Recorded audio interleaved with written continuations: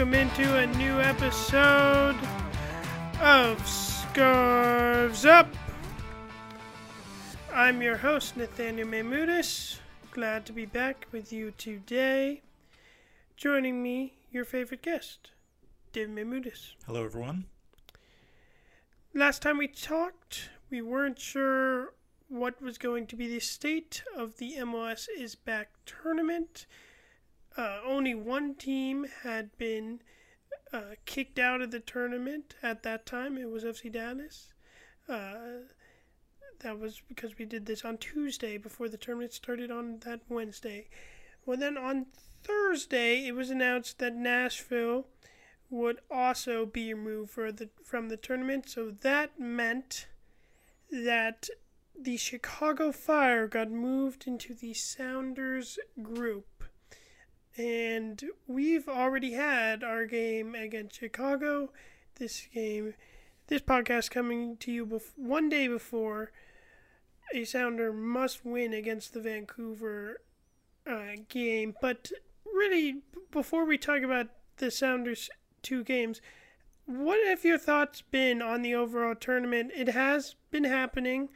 There's only been 2 0-0 games. What do you think? Yeah, we've still got 24 of 26 teams. There have been a few games postponed a little bit, moved back and moved around a little bit. But overall, especially considering the utter chaos that is Florida's general response to the pandemic, overall, the tournament seems to be going on. We haven't had many individual players drop out. So, I think we have to be glad that U.S. soccer is back, that we're watching a lot of MLS games.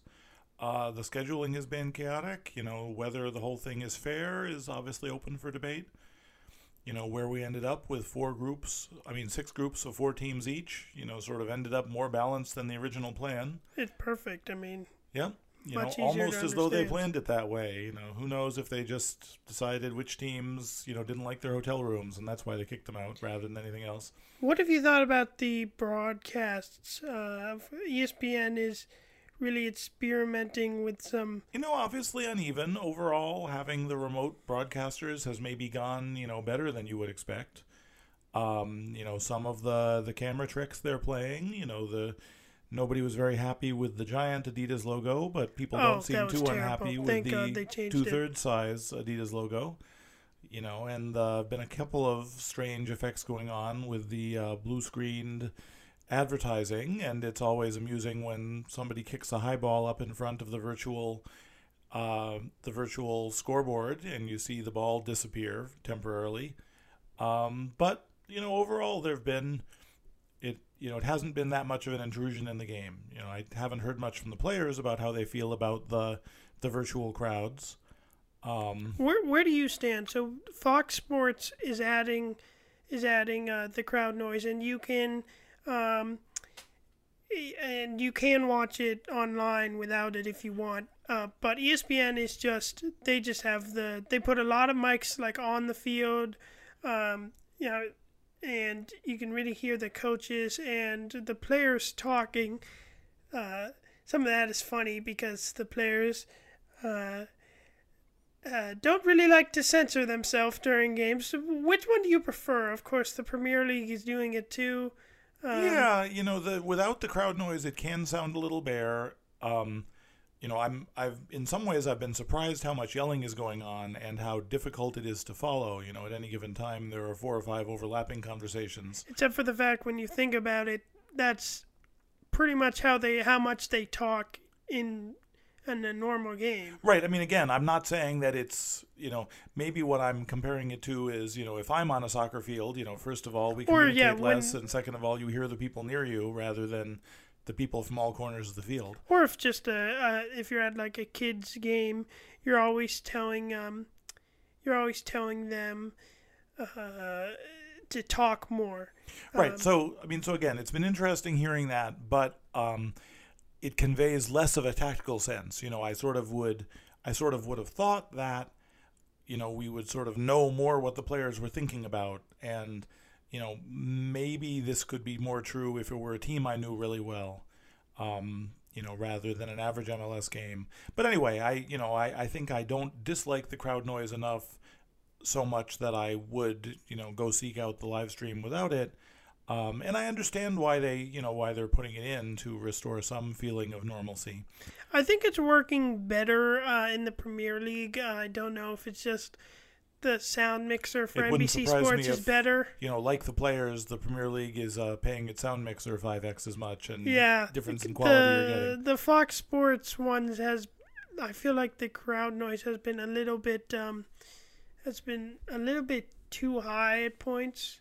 And I mean, maybe it's good that you can't always hear the announcer, or like it feels like they're reaching, because the announcers do hear it. I think it is true if you're an announcer and you're used to having to scream because the crowd's being loud. If you take that away, it's hard to get excited. So them hearing it does make them excited. Have you heard any of the players talk about what the difference in atmosphere means to them? I saw some. I've definitely seen some tweets from people in the Premier League. Haven't heard anything about MLS players. About at the beginning, people were saying they thought Premier League it was too quiet and they like this, but it's really just personal opinion, I think. And have you heard from the Sounders or anybody how the environment at the Dolphin and Swan or the rest of the MLS bubble experience is affecting either their play or how they're enjoying this month of life in Florida? It seems like the Sounders are enjoying themselves. I mean, they're either on the 7th or 8th floor. I think they were on the 8th floor. And Schmetzer talked about how apparently they have some ping pong and they got some old arcade games, and the players were liking those old arcade games, and so was he. But then the Sounders have also had mandatory rest time, or a quiet time, just like when you're a 10-year-old going to summer camp. And I've also seen some videos of them having a good time in the pool. There's been some other players who've been complaining about the food not being very good, but then other players were like, "You're spoiled, you're rich, just eat the sandwich." So, I mean, it's a mix. It seems like they're enjoying it. I saw one thing; it looked like the players have the magic bands to get into the workout area. I saw Christian Rodon testing that out. But it seems like for the most part they're enjoying stuff, and now that all the teams have been there for a good amount of time, the testing has we haven't seen any positive tests in a while, which is good. Yep, so it seems like it's accomplished the main things it set out to do. Get the games back on television, let the games happen. Obviously, as we move into the knockout stages of the tournament, it'll have a different characteristic. I don't know if the teams who get out will stick around to watch or if they'll just immediately head back home. Yeah, because I also haven't seen anything about Dallas going, if they've left yet, or Nashville. I haven't read if they've left, because they were staying... They were still there, last weekend. And I don't know if anyone has a plan yet for, when or where or under what conditions the next game after August 11th might be. Yeah, that all really depends, if you ask me, on how Major League Baseball, which is getting ready to start again, how their games go. If it goes well...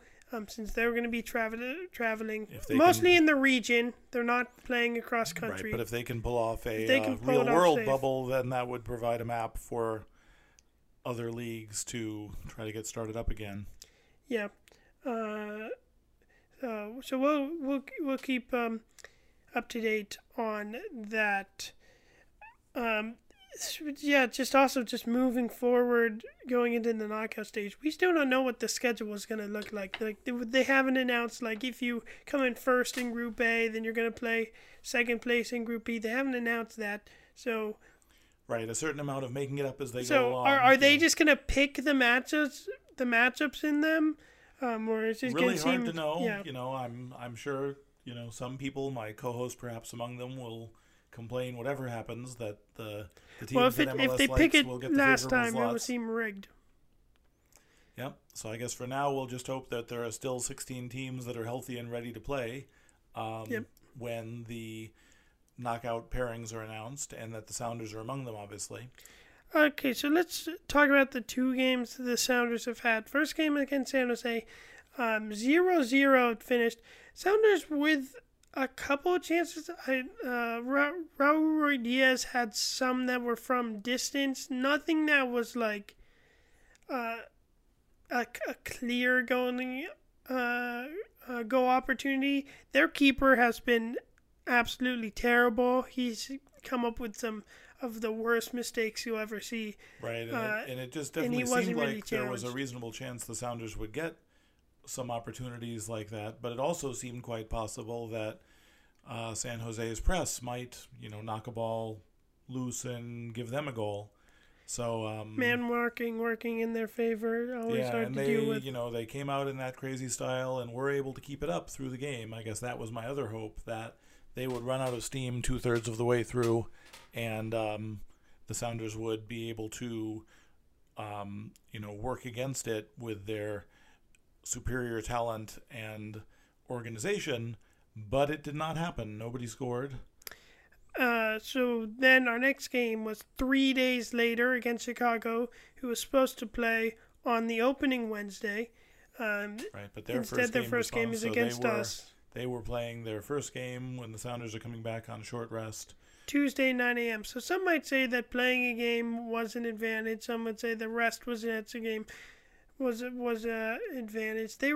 Chicago's also been there longer since their game was first, but I don't think the being in Orlando for longer does that much. But the 3-day break is absolutely ridiculous. When we're looking at all the other teams and they're getting 6 to 7, 6, 5, or from 5 to 8 days rest. New England played their second game yesterday on 8 days rest, which is just insane. Not to mention the fact that this game happened at 9 a.m. on Tuesday. The other game in our group, Vancouver and San Jose, took place on Wednesday, and there was only one game on Wednesday, and it happened at night. So why the Sounders couldn't be in that? Certainly not the friendliest thing either to the Sounders players and coaches or to the Sounders fans. I don't know, how that decision was made or whether there were any formal protesting about that, about being, I think, is it still the only Western Conference team expected to play at 6 a.m. West Coast time?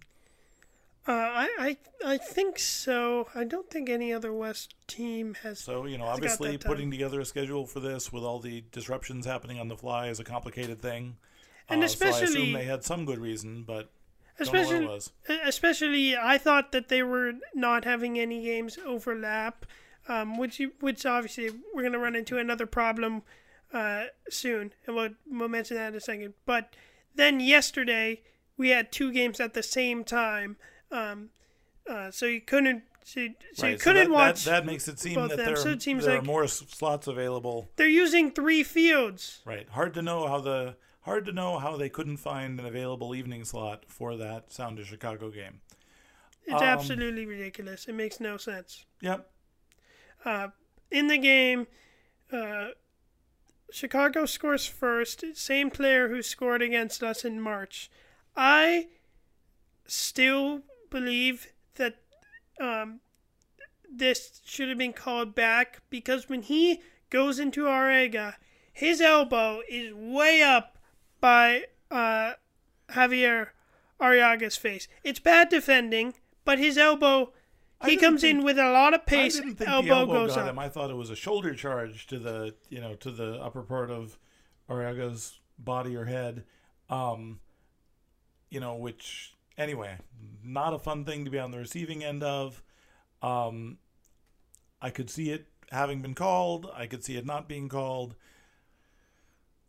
I think it's never a winning strategy to complain about either the scheduling or the refereeing. It does make a difference.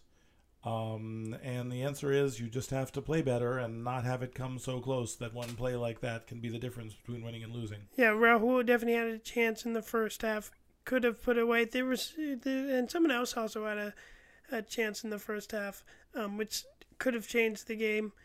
On Tuesday, that game, there had already been 5 game days, and there hadn't been a first half goal. And that continued with that game. But Jordan Morris comes into the game. Buona scores. What do you think of Buona? Because I love Buona. Just saying his name is fun. He has been an exciting attacking player. The question of should he be out there for 90 minutes? Is his game complete enough? Does he add enough to the team overall? He has the speed. He has the attacking creativity. And, he's put together some things, but is he better in that role of coming in late with fresh legs versus trying to play the full 90? Jordan Morris also, it seemed like he was cramping after the first game, so he came off the bench. Unlucky the Sounders couldn't hold on with the 1-1 draw. Chicago would get back. It's another bad mistake from Arriaga. Right, Arriaga just loses track of his man entirely. We can't be getting scored on corners. Chicago takes... Right, and that's the kind of thing you expect from a forward who's, supposed to be tracking back on defense and forgets about it, but your center back should not be making that mistake. For other players in this game, we got to see a little more of the bench in this game. We had Huapao. He got the start because Morris was being rested. What did you think of his play? Of course, we saw him for a couple minutes in the San Jose game. He was okay. I'd rather see him, getting a chance to be a star on the Tacoma Defiance than being pulled into a first-team role quite yet. He looks like a promising homegrown player with a future for the Sounders. I will say that in the last 10 minutes, Alex Rodon was in the game. I've given him a lot of crap for not being good. This was the first game where I felt he came in, he made an impact, he put some good balls into the box late in the game. Yeah, it was not as nice to see those work, crosses Alex. there. They didn't, it's not clear we have a good target person to receive those crosses. We couldn't really do any of those. And Yamar goes out. Yep. So, what are you expecting for the lineup? Obviously, is there any chance João Paulo? Haven't heard about João Paulo. Haven't seen if he's ruled out yet. Yamar haven't read if he's available. It didn't seem like it was a huge injury before. So hopefully I'm hoping he gets he's to back play. ready to go. Obviously, I'm hoping João Paulo is ready to go. Morris will definitely start. Right, do you think Buona will start? Or do you think we play the same lineup we played against San Jose? Hopefully João Paulo would come in but then it's pretty much the San Jose lineup. My guess is that Schmetzer would be more conservative and tend to start with Delem if he needed him rather than Buona, just the pattern that they've used them over. But yeah, given that we need a win, obviously, ideally we need some goal differential as well to increase our chances of being in the top 4. Basically, if Chicago beats San Jose, and that game's before the Sounders game tomorrow, if they beat San Jose, because San Jose right now San Jose has 4 points since they beat Vancouver in a wild game where Vancouver was winning 3-1. Because their goal difference right now is +1. If they get beat, and then if they get beat by 1 or more, Sounders have to make up that difference. So if they get beat by 1 and then we beat Vancouver by multiple goals, then we would be above them. But pretty much, if we win, it's very likely that we'll move on. If we So tie, you're saying we even have some potential of coming in second in the group Yeah. with 4 points. yeah, because San Jose will be done. San Jose plays their third game before we do, and it won't. And if we beat Vancouver, it won't. It will not matter. What happens in the last game, since the most points they could get would be 3. If we tie, it's not impossible that we could still move Scrape by on, with 2 but we would points need somehow. a lot of help Yep. from other groups. It does seem like we're getting some of that help. If we just like other groups, it is fun to see Atlanta. They've lost 2 games. That's nice. Sucks that Portland won a game. Or beating the Galaxy, but the Galaxy are trash, so that wasn't very surprising. Right. But obviously, with 2/3 of the teams making it through into the next rounds, obviously a lot of teams will be there. But the Sounders have to go into this game treated as a must-win, and Vancouver definitely has seemed like a beatable team. I think the question is, how much energy can the Sounders come out with? Can they play hopefully the we way won't expect them look to? tired. We have the rest now, so we got it. We gotta come out firing. Hopefully we get to see João Paulo. That game is tomorrow, 10:30 Eastern, on 7:30 Pacific. on Fox Sports. And do you have a prediction for the scoreline? No, just like in the playoffs last year, we're not going to do score predictions for this game. But everyone knows what we're rooting for. Everyone knows we'll be watching. Everyone knows we'll have our Scarves up.